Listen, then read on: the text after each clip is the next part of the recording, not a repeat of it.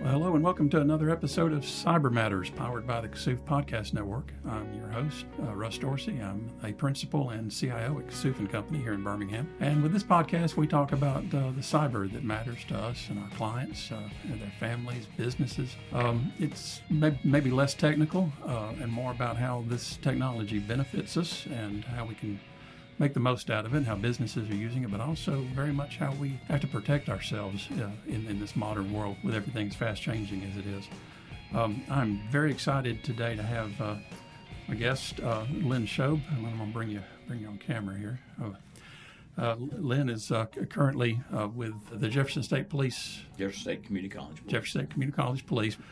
Today we're going to be talking about financial fraud and scams, specifically more the email and phone and in-person type. And we'd say, well, why is that on a cyber show? Well, it needs to be done because this is still a huge problem. It's a huge problem affecting our families and our parents and aunts and uncles. But also there's a cyber component behind this, because before to find the victim, they're still doing all of that culling on the back end of social media and all of this data mining to find these targets.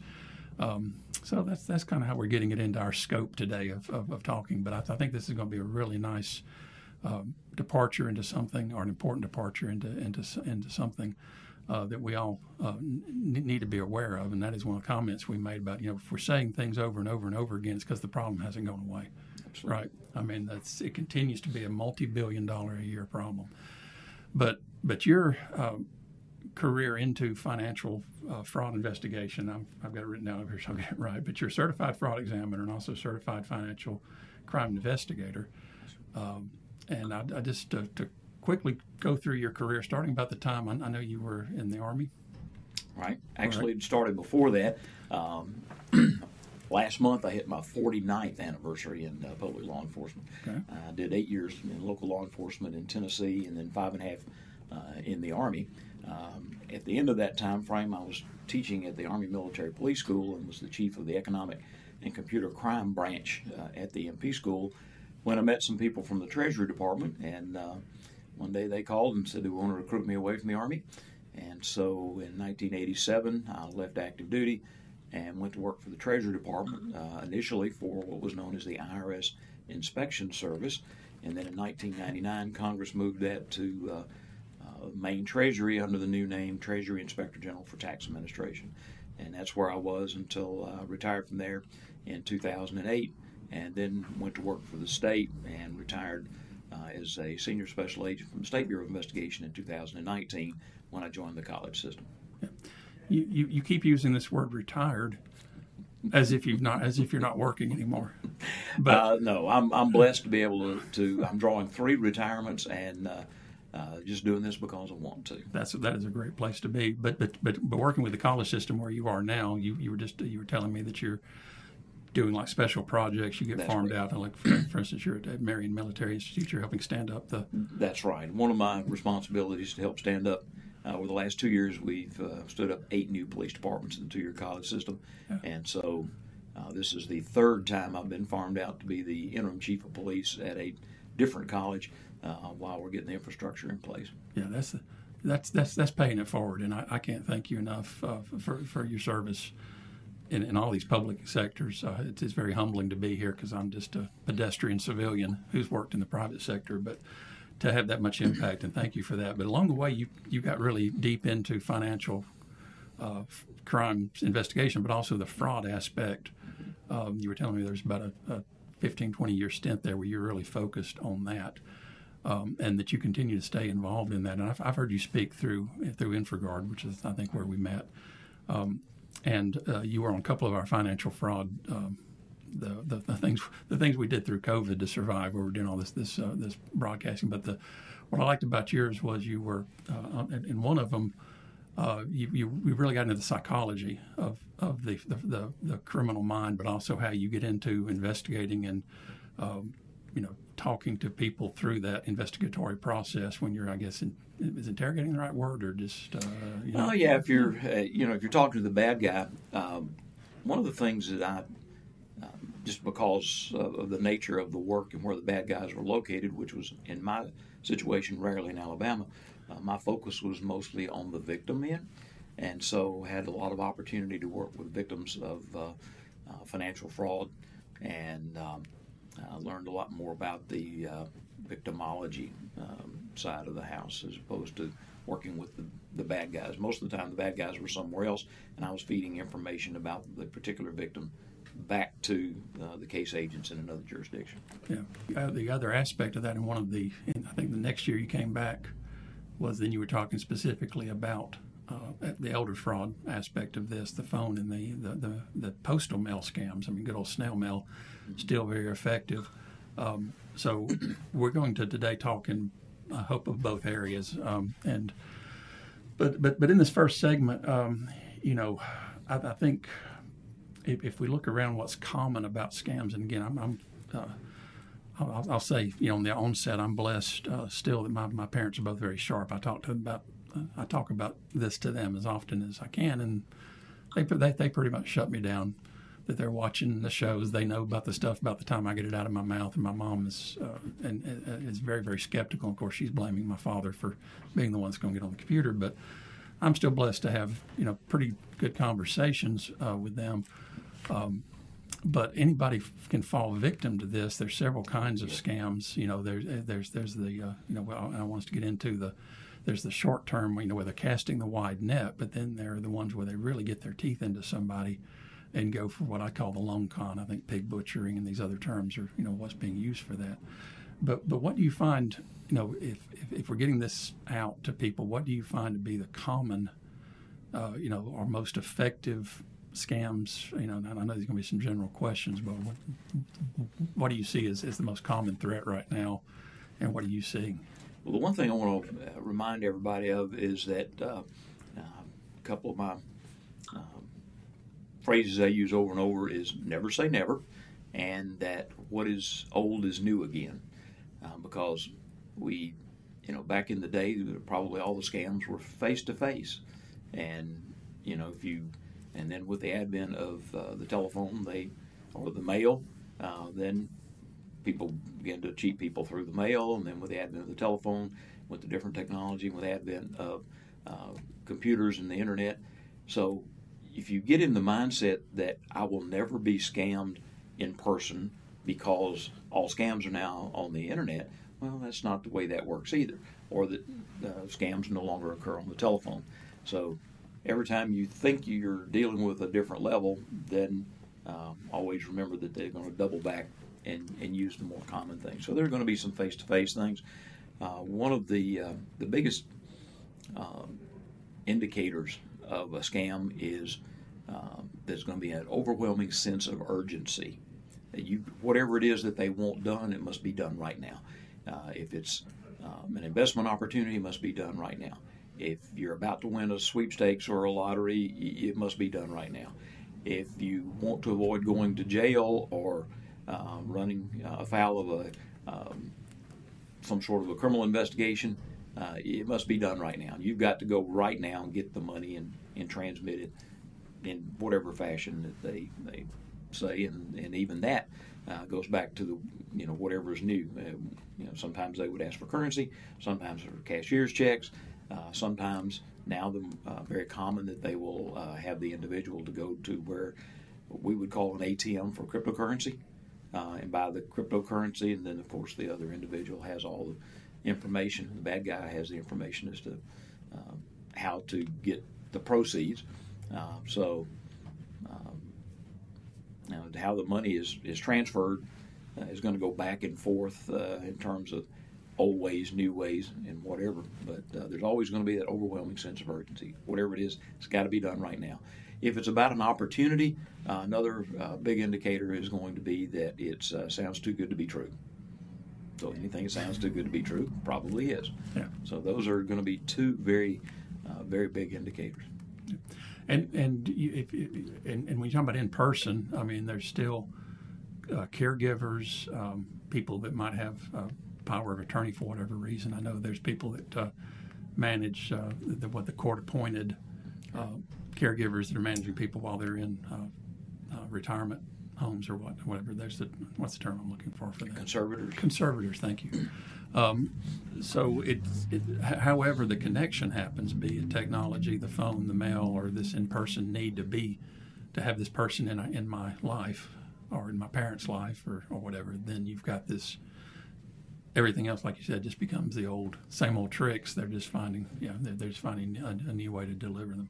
The things you see again, in the cyber world, we look at again what we call the wide net, the phishing attacks, versus the spear phishing. So you've got and I think about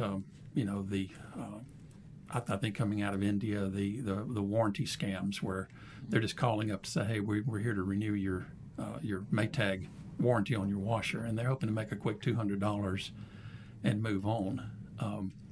Do you see more of that, or do you see? I guess with what you're doing, you get involved. I guess when there's already been a criminal complaint, maybe somebody calls you in to consult. So you're seeing the ones that have turned into $50,000, $100,000 losses where they've really gotten into somebody's savings. So you see more of that. I have seen a lot of that. As a matter of fact, so much so that I've sat in the homes of victims where something was reported to us that fell within the purview of my agency, only to find that the victim that I'm talking to has been victimized over and over and over and over with variations of other scams that would have not fallen in our purview. I'm just now getting there. I'm just now finding out about that. But they've lost tens of thousands of dollars over a period of time. And it has gotten so bad that on multiple occasions while I'm sitting in the home of the victim trying to conduct an interview, the bad guys are calling while I'm sitting there, interrupting my ability to conduct an interview because they're being scammed over and over and over. And one gentleman in particular called us up one day, and it was the first time they'd ever mentioned anything about the IRS as part of the scheme, and he thought that odd, so he called the actual IRS. They call me. I go out and I'm sitting talking with the man, and it turns out that the call that he got, that he called us about, was the third he had gotten that day alone. And after he called us, he got two more, and he sent money to the other two. And by the time I could get there on the same day, that was at least 5 different fraud schemes that he was being attacked by on just in one day. And this has been going on for months, and he'd lost some untold amount of money. Yeah. That's as far as our over 55, which we both are. I remember when I started getting the ARP cards a few years back. That was a good feeling. That puts us also on list because those are readily available list. And also the other thing, and I don't have the numbers, but our retired population holds the most wealth, obviously, because of where they're at in life. So we're talking about individuals that even if they've had a pretty humble life, they worked at maybe a factory or maybe worked in a middle, they've still had hundreds of thousands of dollars in the bank, because they've been able to save up over time, and this is their retirement. That's more money than a lot of small businesses have in their bank accounts week to week. So but what is this? What is the psychology behind? I guess we talk about the criminals. We know what motivates them, and that they're obviously adept at this. But when we think about our parents, this is a smart generation. I said before, this is a generation that won a couple of world wars. They won a couple of at least one world war. Got to the moon on slide rules. These are not people that you would think would just at this point in their life. But is it the trust factor? Is it just? I know there's diminished capacity comes to play. It does. But I think the trust factor. Because they will answer. They'll answer the phone. I refuse to answer the phone at home. My wife is to that point now. She's got to know who's calling. Even if it's to tell the guy off, she'll engage just to tell the guy to go pound sand and feel some gratification. I'm like, you shouldn't have even given him that moment with you. Yeah. Actually, if you answer the phone at all, it's probably an indicator that that's actually a working telephone and somebody might answer. And in some of the schemes, no matter, it's going to start as one thing, and then if they feel confident that they've got you on the hook, then they're going to continue. And for a long time there, I could pretty much write the script. That is what's going to happen. The first set of calls are going to sound like this, And then it's, oh, well, something else has come up and now you need to send more money. And once you do that, well, something else has come up, you got to send more money. And then ultimately, it would switch off, and really the same set of bad guys, but not known to you that's the same set of bad guys, are now going to call in what we call the recovery room schemes, and they're going to claim to be some sort of law enforcement entity or government agency that's investigating the fact that you have been scammed, and that sometimes they'll even tell you that we can see here that you sent money to so-and-so, and they'll know the dollar amounts, and so that will bolster the confidence of the victim because, yeah, this person knows, so surely they are a real law enforcement entity. I've had them call and say they were from the Nevada State Attorney General's office, and they'd executed a search warrant on a telemarketing operation there, and they could see about where he had sent money, and they have recovered the supposed winnings, and that they were going to get those out to him, but then immediately would turn back into, so all you need to do now is send this amount of money to us. And it was always about more money, more money, more money. Yeah. Even though they claim to be somebody completely different investigating the bad guys. I've had them claim to be attorneys that were filing class action lawsuits against a corrupt telemarketing organization, and they were going to get you 3 times your money back, but you had to send legal fees.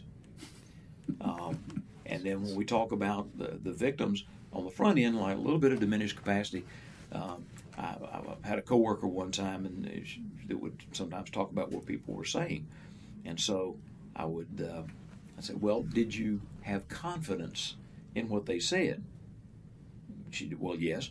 I said, where do you think the word con man came from? That's exactly what it is. So if they got a good enough spiel and you have confidence in what they're telling you, and then they get you talked into doing it for whatever reason, and sometimes it's going to be about winnings, sometimes it's to avoid negative consequences, whatever it is. If they can talk a good game, get you started, then they're going to continue doing that. If you're victimized, there's kind of a we talked about the victimology thing for a moment. First of all, you're going to be in denial. You don't really want to admit that you've just been taken, and then it kind of turned into other things, and you're going to hide the fact probably from other family members. A lot of older citizens are concerned about losing their independence, don't want their kids involved in their business, and so they'll kind of hide the fact that that's happened. And then I've seen it turn into almost like a gambling addiction. They've lost money regularly to multiple schemes, and the next one will call, and their mentality is, I've only got to hit once and then I'll stop. I can't tell you the number of victims I work with where that's the point that they've gotten to. If I'll recoup all the money I've lost across the board with one of these, and then I'll stop. And that's never going to happen. I've also had them get to the point where the same gentleman that I was telling you about, that we had 5 schemes on the same day, and he'd been cheated out of a lot of money over a period of several months. After we would work with him, it actually even had wired up.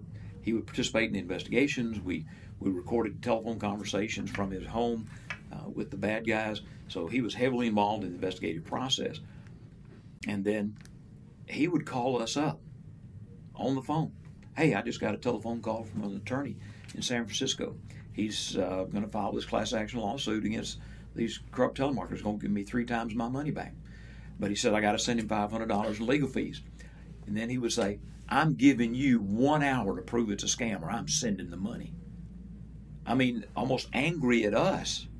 I mean, they're that's how I've seen them go from being taken, being in denial, then getting desperate enough that they will continue doing that to only have to hit once, to actually being almost angry at the investigators. Yeah, there's an indignation over what's happened to them, right. And that they're now, and I think that's something we all can get to that stage where now I'm aware of. So, but then you're just as susceptible to the next. We the victims ourselves because we're not being aware of things, which is the nature of life, or somebody we care about. So I'm going to assume that I'm smart enough to maybe protect myself. So what do I need to be looking for the people that I care about to be able to tell them? Or what would you tell me? Say, Russ, you're not that smart. What do you? Yeah, I'd say starting off first, we're talking about how the individuals can kind of protect themselves. One of the it doesn't really matter if it's in-person contact, because this may be like businesses, like home repair scams, things like that. People will approach you, or it could be like an impersonation from a bank. We call it the bank examiner scam, or pigeon drops, where somebody approach you in the parking lot and say, hey, we found this money, and we're going to be able to share in this money. But then, in order for good faith, they'll say, okay, you need to put up money in the meantime. The other two people in this thing are part of the scheme, and you're just the person that might get duped into doing that. And to show you how that can work, I had a good friend that was a police officer that was taken for $11,000 in one of those, where he went to the bank and got money out, thinking that he was going to be able to partake in this other found money type situation, and through sleight of hand, whatever they gave him back was nothing more than newspaper clippings. So as a rule there, I think it's pretty safe to say there's nothing that's going to come to you out of the universe that you should put money into expecting a return out of. Now, if you go find an opportunity and you find it that way, you still got to be careful. But so depending on how, again, if it's an in-person thing, I caution people not to do business with anybody where they didn't initiate the contact. Somebody comes up to your house and says, hey, we want to seal your driveway, and you didn't call them. I'd be very skeptical about that and not do business with those people. They just show up and want to fix your roof or clean your chimney or those kind of things. A lot of scams involved there, where they want the money up front and not do the work, or substandard work. Or even if it's on the telephone and it's some sort of an opportunity, be very skeptical about anything you did not initiate. Don't give them any of your identifying information. And one of the things that they're real big on now is they will automatically ask for a secondary method of contact, such as if they called your house, they now want your cell phone number. And then anytime somebody asks you to go to a financial institution, withdraw money for any reason, and want you to stay on the line with them the whole time, you've got an open line on the cell phone from the time you leave home to the time you go to the bank. They want the phone laid on the counter while you're talking to the teller. You get the money and all the way back home. A huge red flag. And so don't give them your secondary contact information, and certainly don't go anywhere when somebody is asking you to keep them on an open line on the telephone. That can't be good. Yeah, that falls back to that sense of urgency where it's got to be done right now. It's got to be done now. Which we already mentioned is a big red flag. Yeah. And they don't want to. That way they can tell that you're actually doing it. I know back some of the cases that I'd worked, they would insist that you call FedEx and have FedEx come by the house and pick up the money that you're supposed to send them. And then the way they would follow up with you is they want you to give them the FedEx tracking numbers, so they would know for a fact that you had done what it is that they wanted to do. And it would be true if it was they want the overwhelming sense of urgency, and don't deal with anybody that you didn't initiate the contact. Okay. So we can't just turn off our phones. I was hoping you'd say just turn off your phones and don't answer the door, and life will be good. But they're going to find a way to get to you one way or the other. They will. Even if you think you're savvy enough and you have caller ID and you look at the caller ID and it looks like a resident's local number, and you answer it, and even if it's a legitimate company, and I won't call company names, but companies I do business with, I get a call from like somebody's house in the same town that I live in, and when they answer it, it's a sales pitch from a company I do business with, and I'm going to have to assume for a moment that it was legitimately that company, but why is it showing up on my caller ID the way it does?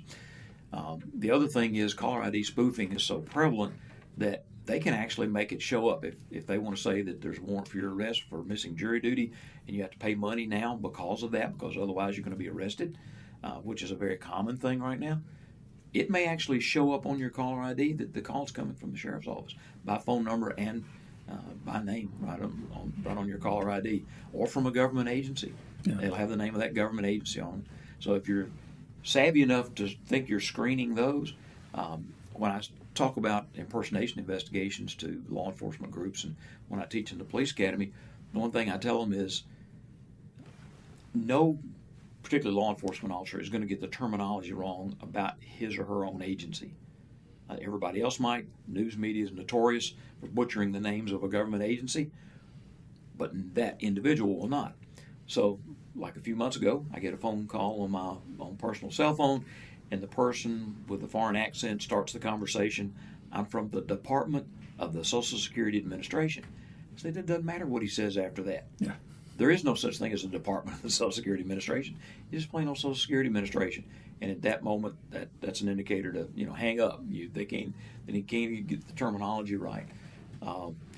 Yeah, I think that's always a good tip we give our clients. The IRS is going to send you a registered letter, or if you've gone far enough along with them and you're already in the process, an agent's going to come to your door. Social Security is going to send you by mail. I don't know of any legitimate contact that happens by phone. The police will call and we have had phone calls before, the FBI will call you if there's an ongoing situation and they're calling to alert you about something, but they're never going to ask for anything in return. They're not going to ask you to go. That's right. Yeah. If it's a criminal, just for it to be admissible, they can't call you on the phone and say, hey, we got this criminal complaint on you. You got to go get money right now. Right. They're not going to do that. That's just not how they're going to engage a warrant, right? Yeah. For a small crime, a police department might call you up and say, I just want to let you know there is a warrant has been issued, something you may want to take care of. But there will never be a day that they're going to call and say, we're on our way to your house to execute a warrant, and the only way you can avoid that. No law enforcement agency is going to do it. 49 years, I've never heard of such a thing. That just does not happen. So, but people will be scared that that's going to happen. Now, occasionally, they'll call the house of someone that's in law enforcement that wants to play along with them, and they'll say, come on, But that's obviously, there's nobody coming. But they'll want you to go out and buy Green Dot cards or iTunes cards or something like that, just to satisfy the thing, right? Yep. And then I think the other thing would be to involve, if you're concerned about it, and I do want to talk about how to engage law enforcement in the next segment, but relying on family is important. Just to say, hey, I've got this going on, and this kind of comes around to something that is happening right now. We've heard about is the they're calling it the kidnapping scams, but it's also, hey, grandma, I'm stranded in Florida at spring break scam. That's right. Which they're using AI now to generate voices with some success. Yes. And the families you almost have to prepare for that and go, mom or dad or my kids, we're going to have a safe word, or we're going to have a process for if you ever are in trouble. And I've had this conversation with my kids. If you ever are in trouble, here's the thing we're going to agree in advance that we're going to do about getting you to a safe place, and just have that conversation so that somebody isn't. Because even if, I think Darren Mott, when he was on here, was talking about that actually happened to his mother, and she called him and he said, no, the son's right here. Exactly. But had he not answered the phone and she had not been able to get that confirmation in the moment, she might have fallen prey to that. So we have to have some conversations, because as technology gets more insidiously used. Oh, yeah. Yeah. The thing about the voice generation, that is a really scary thing. Because not long ago, my mother called me, called and talked to my wife. And, of course, she's been scammed before. We've talked about that in the past. But she actually got a call that purported to be from my son. And fortunately, he did not know how my mother was referred to. It's like if it's hey, grandma, this, that, or the other. Well, that's not the way, she knew that she was Meemaw. Yeah. Okay, so she was able to pick up on the fact that they didn't quite have that part down. But these family member in distress, like grandparent scams, that's a very real thing, and people will send money. But because the caller will be like, hey, grandma, and grandma says, is that you, Timmy? Well, he didn't know to be Timmy yet, but now he does. He said, yes.